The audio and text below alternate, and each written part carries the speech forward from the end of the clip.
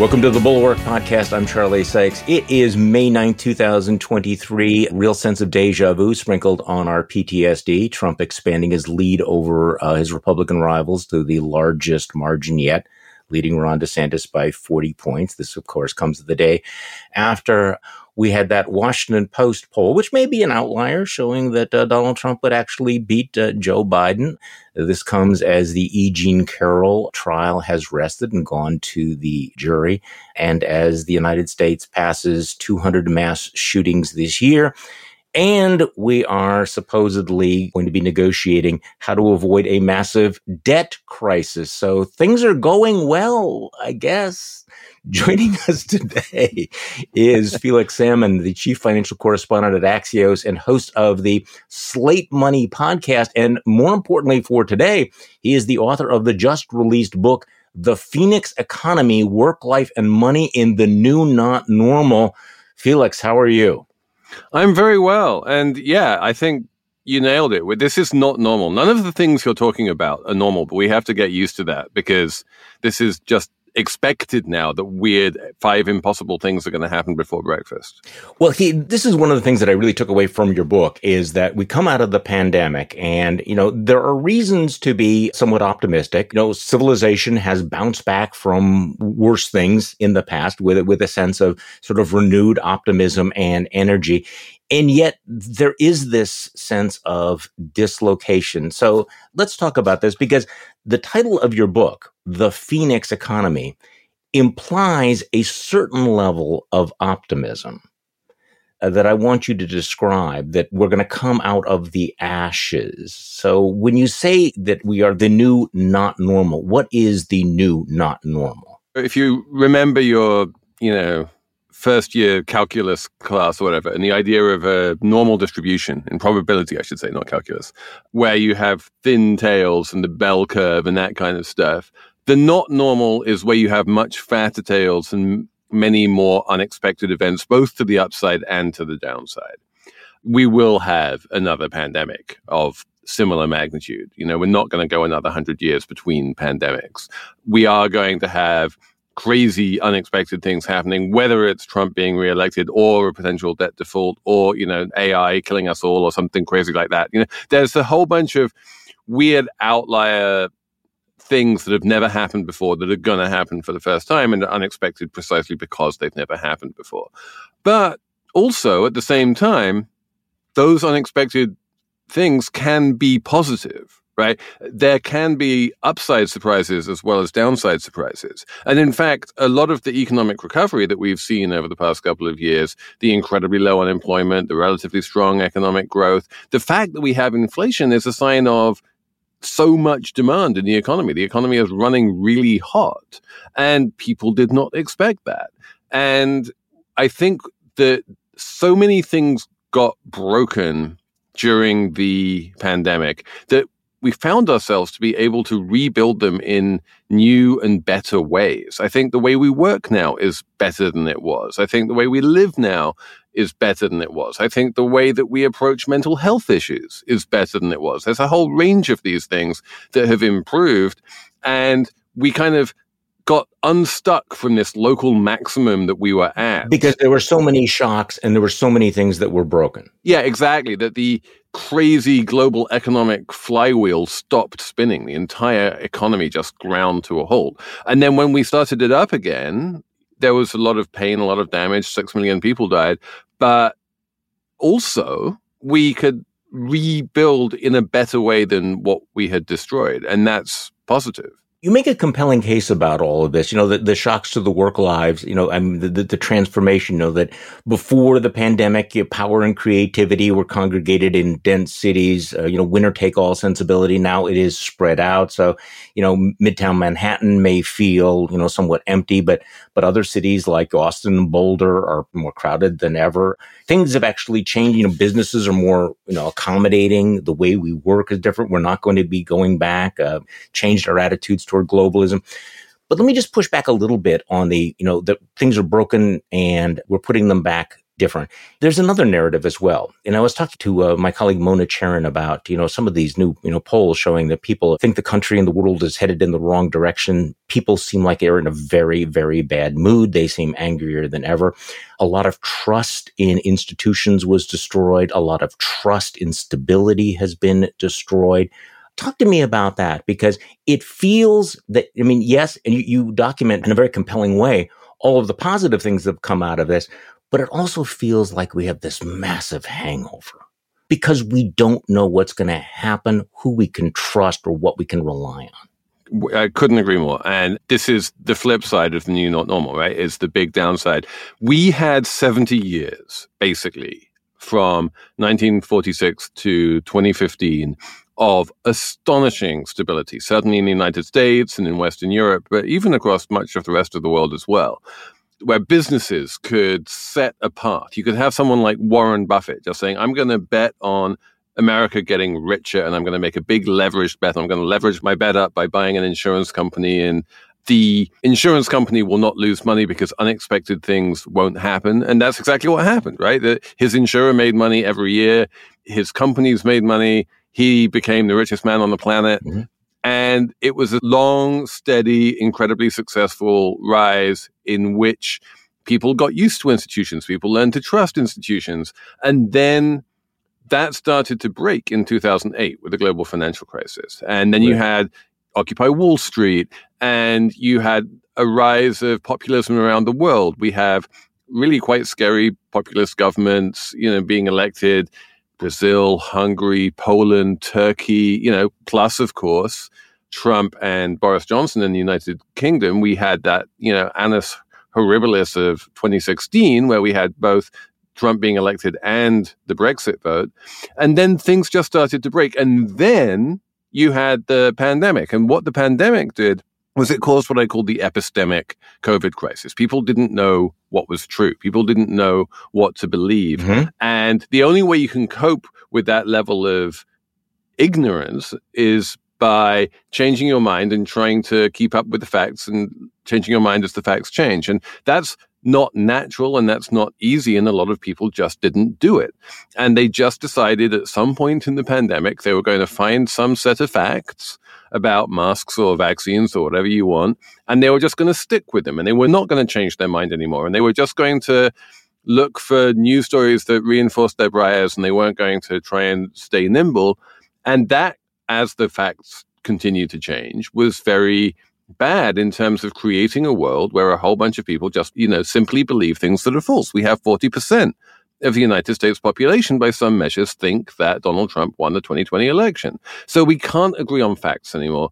We have a fragmentation of the global economy. We don't have the smooth supply chains that we used to have.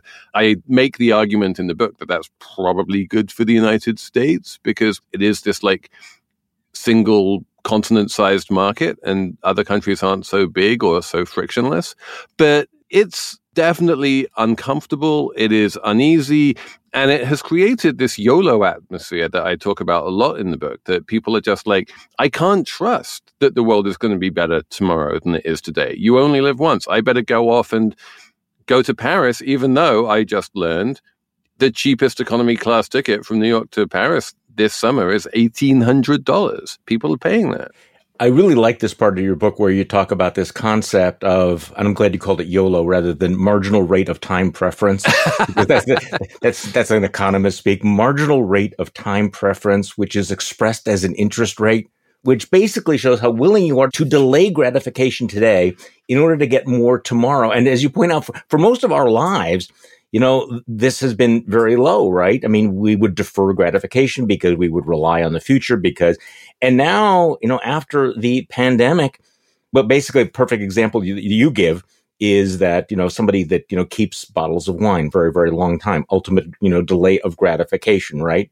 But when the pandemic hit, Felix, you started opening up a bunch of the good bottles because it's like, why save the good stuff for later? No regrets. I mean, it's really weird. If you talk to anyone who collects wine, they will tell you the same thing, that they have too many bottles and they never regret opening a bottle. But that doesn't stop them, having this weird twinge of like, ooh, should I open this? Is today a special enough occasion? Yeah, it is. It always is. So and I'm going to use the phrase again, the marginal rate of time preference, as this rises, our desire to consume today rises with it. So here's just a moment of optimism here. You're suggesting that at the end of the pandemic, people basically decided, hey, let's go for it. And that can lead to a boom time spending as individuals re-enter the world. Is that something that you would be at the hopeful end of this potential spectrum of what can happen after the pandemic?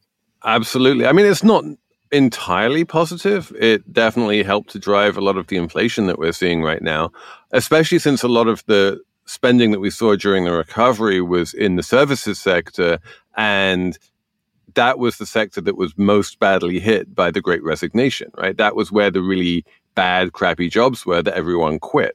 And so you had massively increased demand for those services at the same time as you had massively decreased supply of those services. And so that created a real nasty inflationary disconnect. I don't know how long that inflation is going to last, but it does basically bespeak a revealed preference in terms of the United States citizenry as a whole of like, we just want to be spending more money because we, probably, as you say, our marginal rate of time preference has gone up. And I think people are going to recognize that. I mean, so in this Phoenix economy, I mean, there are some of these positive signs. We have tight labor markets. Entry-level service jobs have never paid so well. It's always interesting driving by a local McDonald's and seeing, starting pay $16 an hour. Yep. For just your line worker. People are taking advantage of this, to find out what they really want to do in life. That people figured they were stuck in a rut and they're doing this. You call this reset an Etch-a-Sketch. People had one picture of the world, but they shook it up. I mean, that's a big thing. Yes. If in fact people are redefining their lives, their values, and the way they interact. So, I mean, that's something that it takes something of the magnitude of the pandemic to pull off.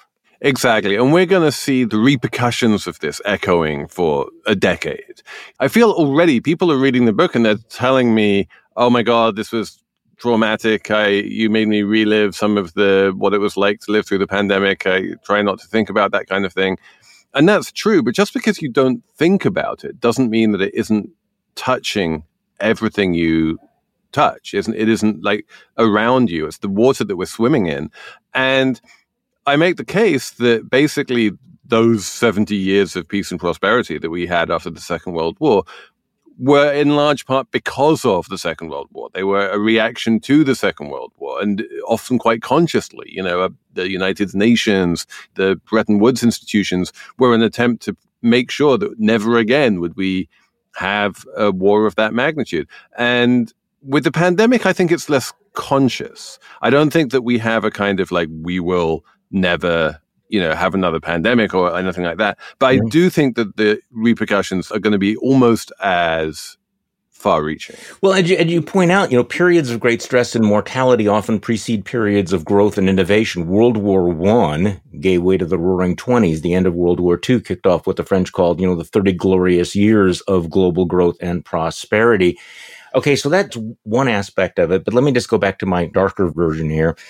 This hangover that we have right now, because millions of Americans or people around the world apparently, sat in their basements at home and they got themselves, tattoos, and they went down bizarre rabbit holes. We have this pandemic of loneliness, of real alienation. How does that play itself out? I mean, the conspiracy theorists, this guy that just shot up the mall in Allen, whatever was going on with him. You have that whole incel culture where we have an entire group of people who just don't actually interact with real women, so they decide they hate them and whatever. I mean, this also seems like something we're going to be dealing with for decades. Absolutely. And that's definitely a huge part of the downside of the new normal. We had a bunch of hibernators and people who just retreated into their screens. And for some of us, it was fine. And for some of us, it absolutely was not. And I think it's fair to say that all of us saw our mental health diminish at some point during the pandemic. It was not good for any of us in terms of mental health. But again, that was not evenly distributed. And there was a fat tail of mostly men at the extreme end of the sort of mental health degradation spectrum, if you want to think about it that way, who, became radicalized in very, very terrifying ways.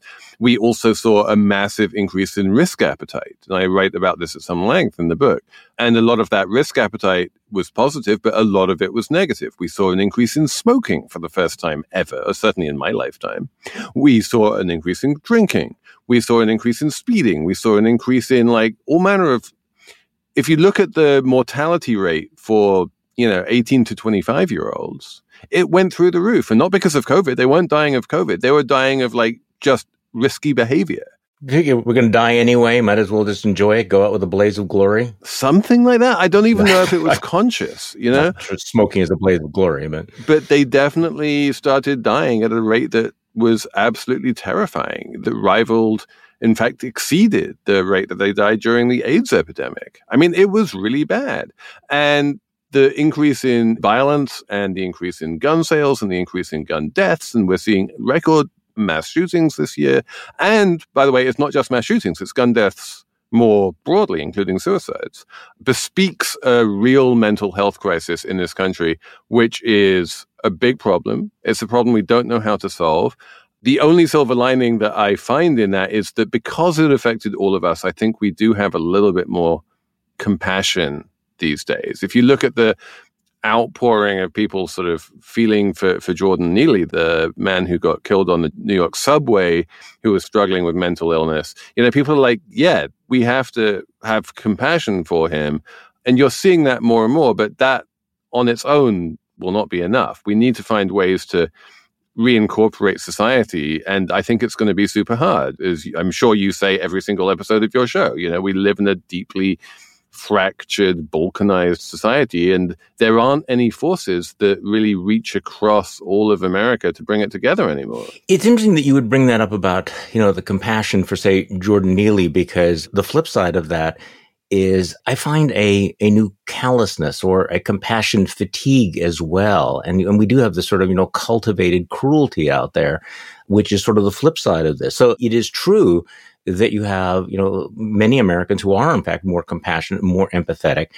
But I'm struck by the number who are willing to express their lack of empathy. And maybe that is part of the disconnect, that if you haven't actually been interacting with human beings for 3 years, if you've been dealing with them through your screen, you do lose a little bit of that human touch. So I guess I'm not sure how to balance this out, And it also depends which little filter bubble you're in. Right. I'm in my, liberal Manhattan bubble, and then there's an equally large bubble of Tucker Carlson viewers. I don't know what they're up to these days, but his show was definitely not heavy on the compassion. We can agree on that.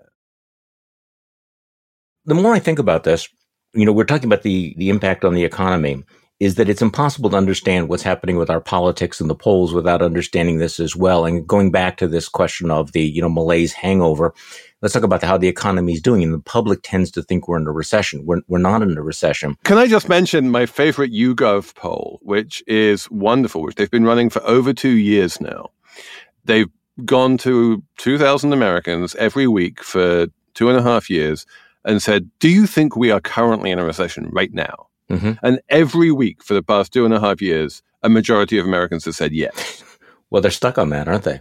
I don't know if anyone thinks that we've literally been in a recession for 2.5 years, but there is this general feeling that, things are really bad right now. And I don't understand it given, the job market. How can you think we're in a recession when unemployment is at 3.5%? Come on, Felix, you do understand because you wrote this. I'm learning this from you, that people basically think the terrible stuff that happened with the start of the pandemic just kept going, right? I mean, it's mentally, you're stuck things are really bad. Things are falling apart. I don't know who I can trust. I don't like other people.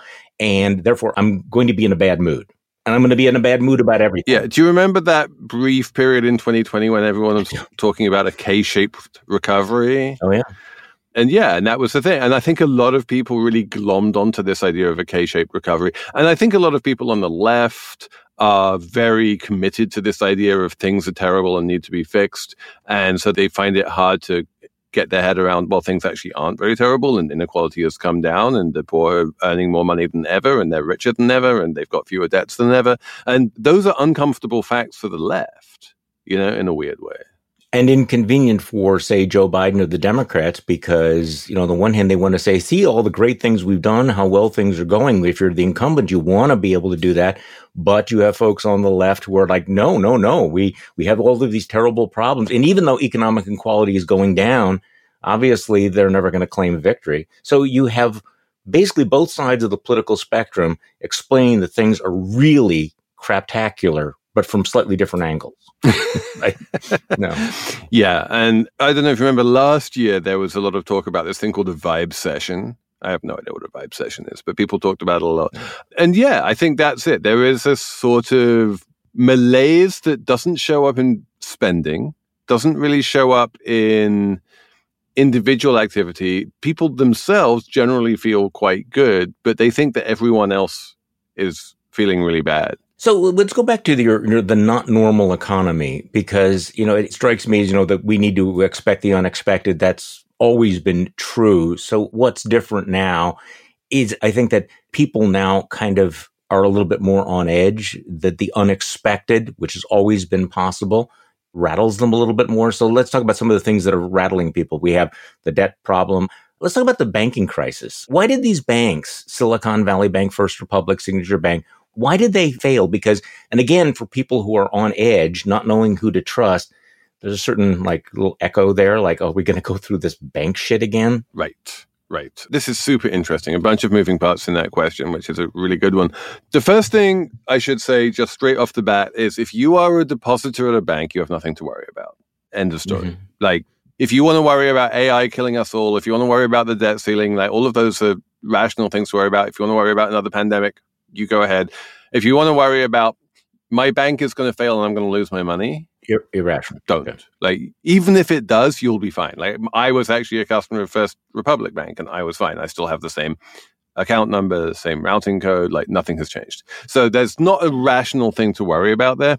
But the banking system as a whole is in trouble. It is based on trust. And as you say, we have a crisis of trust, a crisis of legitimacy in all institutions, including banks. It has become very easy to move money out of banks and into places where your money earns a lot more interest, like money market funds or Treasury Direct. And people worry that the banking crisis is going to be a replay of 2008 because we remember 2008. And 2008 was a banking crisis that turned into a global economic crisis. This banking crisis is not going to turn into a global economic crisis, but more generally, I think it's the case that because we've had two spectacularly bad recessions, the last two recessions in 2008 and 2020 were historic in their magnitude. Most recessions aren't anywhere near that bad. And the lesson that we've learned is that recessions are terrible. And so whenever anyone says something like, there's a banking crisis, interest rates are going up, the Fed needs to break the back of inflation and is willing to drive us into recession to do so, everyone's like, oh my God, recession, that would be really, really bad. That's going to be like 2008 or 2020. Not necessarily. A recession can be mild, it can be short-lived, it can be no big deal. It can be like the 2000 recession, but no one remembers the 2000 recession. But politically, given that psychology, even a mild recession will be greeted by most Americans as a catastrophe. Yes. I'm just thinking in political terms. So can you explain this to me? Because apparently nobody else can understand, what exactly is going on with this economy. The Fed is raising the interest rates, trying to cool down the economy, and yet we just keep creating these jobs and inflation will not come down. Is this part of the new not normal, of the unexpected? Yeah. It's like, wait, these things are supposed to happen and it's not happening. They're pressing the buttons and it's not working the way it used to. Right. It's like the transmission function from monetary policy to inflation. No one really understands whether it's working or the degree to which it's working. Certainly inflation is lower than it was. It's come down from 9% to 4%, thereabouts. But was that because the Fed raised rates? Would it have done that anyway, even if the Fed hadn't raised rates? The higher rates were meant to result in higher unemployment, and they haven't. So, it's not obvious what the higher rates have done in terms of helping the Fed bring inflation down. They don't really have any other tools, so they're just going to have to stick with that one. What is clear is that they've really hurt the banks, right? The deposits have all fled the banks in search of higher yields elsewhere, and that's left the banks much less profitable than they used to be. They have much more expensive funding than they used to have, and interest rates broadly are higher, so people don't want to borrow at high interest rates anymore.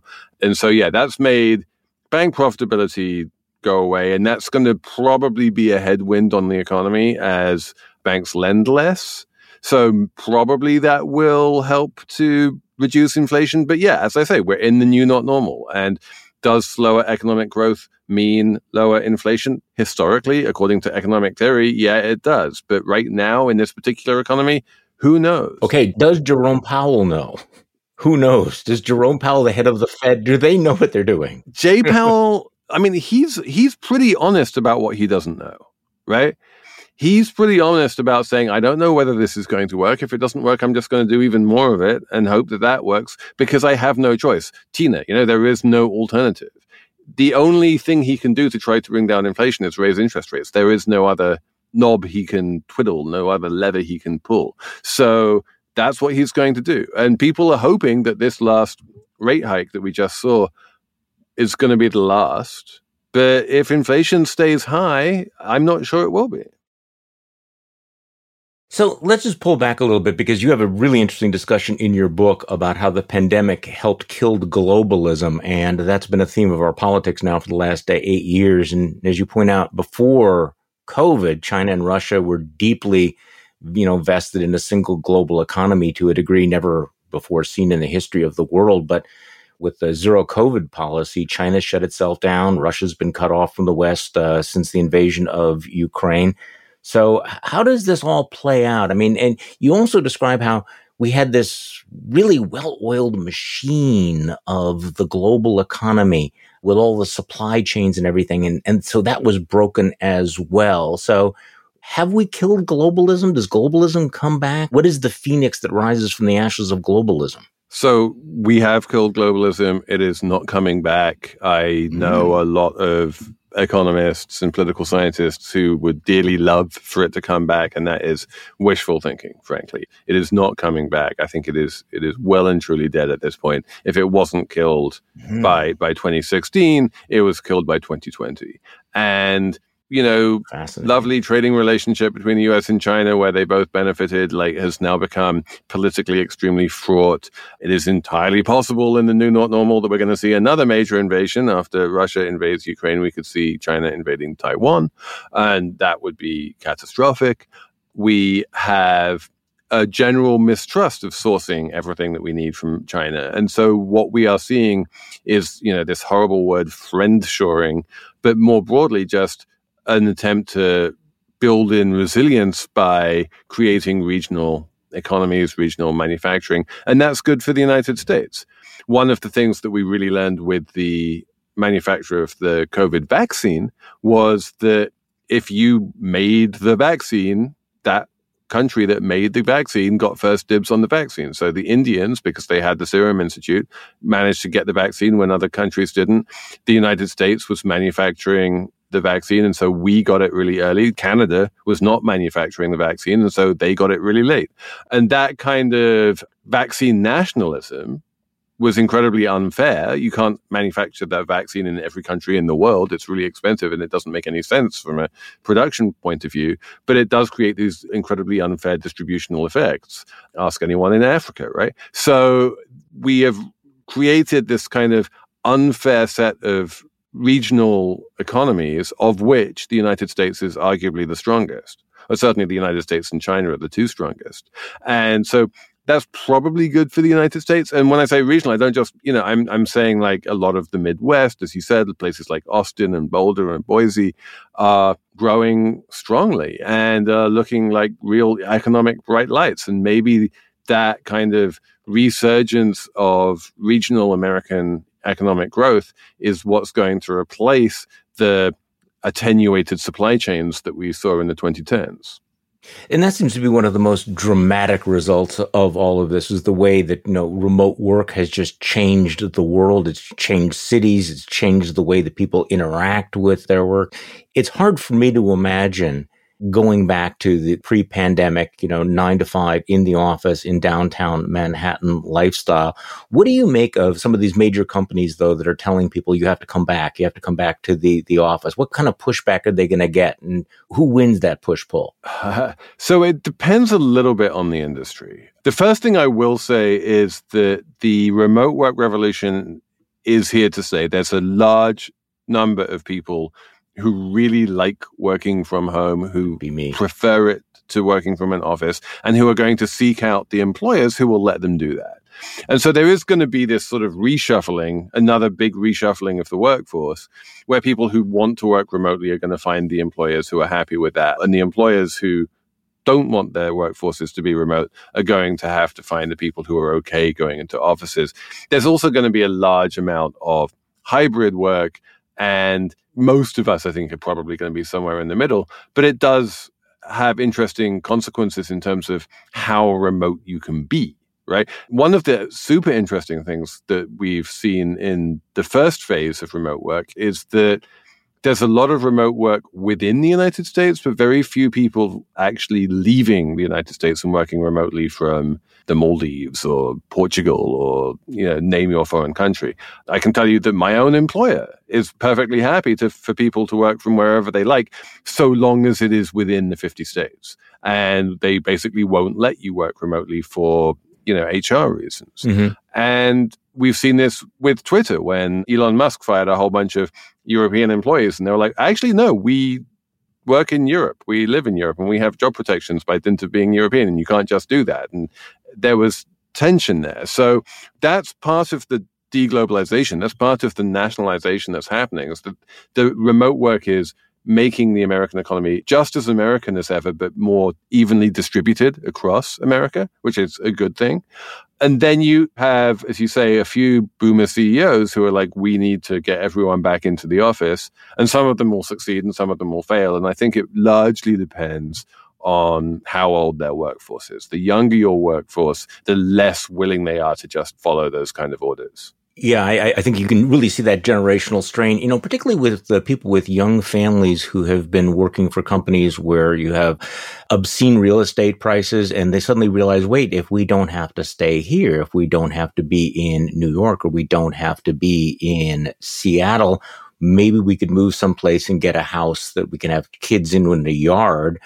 Possibilities that never existed before. So, obviously that's going to have, as you say, a long tail, because I have a hard time imagining many of them moving back or going, yeah, I'm going to prioritize having to go into the office every day as opposed to this lifestyle choice that I've made. And this goes back to the not wanting to defer gratification for 40 or 50 years to have it now. And what we did see over the past couple of years, it's worth mentioning, is the largest spike in home ownership ever that a single generation has ever seen in such a short amount of time. The millennials went from maybe 30% of them owning houses to like 65% of them owning houses in just a couple of years. It was so fast. It was astonishing. And you're right, a lot of those houses were not within easy commuting distance of an office. Was that also because of low interest rates? What happened there? Yep, it was because we had that brief window of housing affordability, and it was partly the way that they felt that they had a little bit more opportunity in terms of where they could buy. I have a friend who worked out of the New York office of Axios, and she was like, you know what? I'm going to buy a house in Nashville. Mm-hmm. And she did. And she could. And that would have been unthinkable pre-pandemic. So let's talk about my least favorite topic of the day, which is the whole debt ceiling debate. You pointed out earlier this week that, I wish more people would actually say the obvious thing, which is this whole idea of having to vote on the debt ceiling is insane. This debt ceiling shouldn't exist. It should be abolished. But nobody wants to say that. So we go through this incredibly self-destructive kabuki dance. To put it more accurately, everyone wants to say that except for the people who matter, which are the elected politicians. Yeah. It's almost like completely received opinion among anyone that I talk to that the debt ceiling makes no sense and it should be abolished and it shouldn't exist, right? That's completely obvious. I have yet to hear a single good argument on the other side. The weird thing that I don't understand is the degree to which elected politicians refuse to say that. Especially because we have a constitutional obligation, right? It's in the Constitution. 14th Amendment, yep. I think you made the point. we have this constitutional obligation to ignore the debt ceiling, but nobody wants to say that. So, Lawrence Tribe has recently come out in the New York Times and said, made the 14th Amendment case and basically said that the executive branch has a constitutional obligation to pay its debts as they come due. And if Congress tries to pass a law about a debt ceiling saying that you can't do that, then that law is unconstitutional. I am down with the 14th Amendment thing. I am down with the platinum coin thing. I am down with anything that avoids the default, because the default is clearly the worst case scenario. Okay, how does the platinum coin work? Explain the platinum coin to me. So there's this wonderful thing where the Treasury can mint a platinum coin of any denomination it likes. So it goes along to the US Mint and it says, I would like to mint $1 trillion platinum coin. And the US Mint goes, here you go. Just make it up. It mints a little coin, maybe just like 1.5 inches in diameter, something like that. And it puts $1 trillion on the front of the coin in very small letters because, Seems like Rwandan monetary policy. And what that does is it's not debt, right? Coins are not debt. If you mint a quarter, you've not increased the national debt by $0.25. You've increased it by zero. You've just minted a coin. And so the Treasury can then go along to the Federal Reserve and deposit that platinum coin in its account at the Federal Reserve and then use that money in that account to pay all of its obligations. Okay. It's quite clever. Yeah, okay, but I have this, I said Rwanda before, I'm trying to remember what country. I actually have this bill, this $100 trillion bill from some African nation. It's like probably Zimbabwe. Okay, yes, I'm sorry, it is Zimbabwe. Yes, it is a Zimbabwean $100 trillion bill. And I'm just not sure that $1 trillion coins sound like sound monetary policy to most people. I mean, is it a gimmick? Yeah. Yeah. Are they going to be in circulation? No. It's not like anyone's using the $1 trillion coin to pay for anything. It's just we just make up money. Isn't that how bad things happen when governments just make up money? Just make it up. I have a chapter of my book about that, which is that what we did over the pandemic is we realized how much of a societal fiction the dollar really is. When we basically vaporized all of the foreign reserves of first Afghanistan and then Russia, we made it clear that that wasn't real. That was something we could just click our fingers and make go away.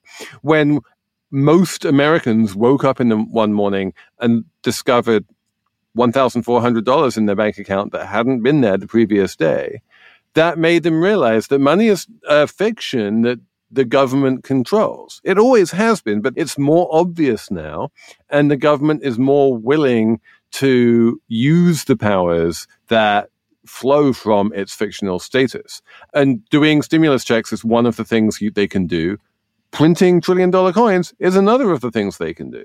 But in terms of adding to this sort of uncertainty and distrust in the structures and institutions of society, not knowing how long you're going to live, not knowing whether you can trust institutions, not knowing whether your money was real or not, are all factors that you identify as part of this pandemic dislocation that's put us in a pretty bad mood at the moment. Yeah, I think that's right. And I think that if we did wind up going down the $1 trillion coin path, then that would definitely send a lot of people spinning out of control and saying, what even is real anymore? Which is a rational question, I mean, it's hard to find shared truths. It's hard to find anything that America can agree on these days. And, a dollar is worth $1 should be one of those things. But even that seems to be fading away. So the book is The Phoenix Economy, Work, Life, and Money in the New Not Normal. So I want to circle back to the beginning because you have this very, very kind of the potential for this huge optimistic rebound.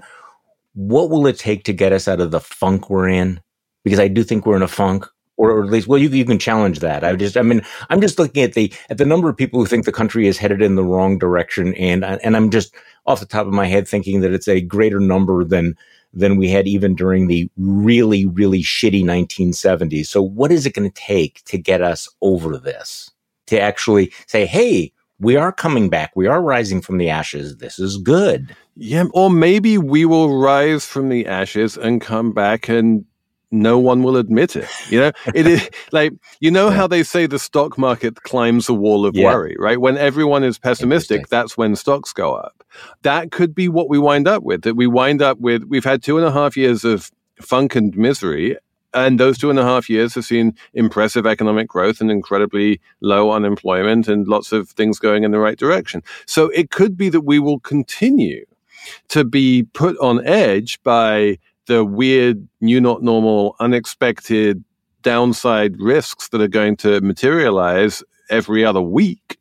And that in the face of all of that agita, we are actually, as an economy, going to do quite well. And that good economy is not going to feed through into happy vibes and good feelings among the populace as a whole. Just fascinating. Felix Salmon is chief financial correspondent at Axios and host of the Slate Money podcast. And his new book, The Phoenix Economy, Work, Life, and Money in the New Not Normal, is out today. Felix, thank you so much for spending time with us today. Thank you. This was fantastic. I enjoyed it very, very much. Thank you all for listening to today's Bulwark podcast. I'm Charlie Sykes. We will be back tomorrow, and we'll do this all over again. The Bulwark podcast is produced by Katie Cooper and engineered and edited by Jason Brown.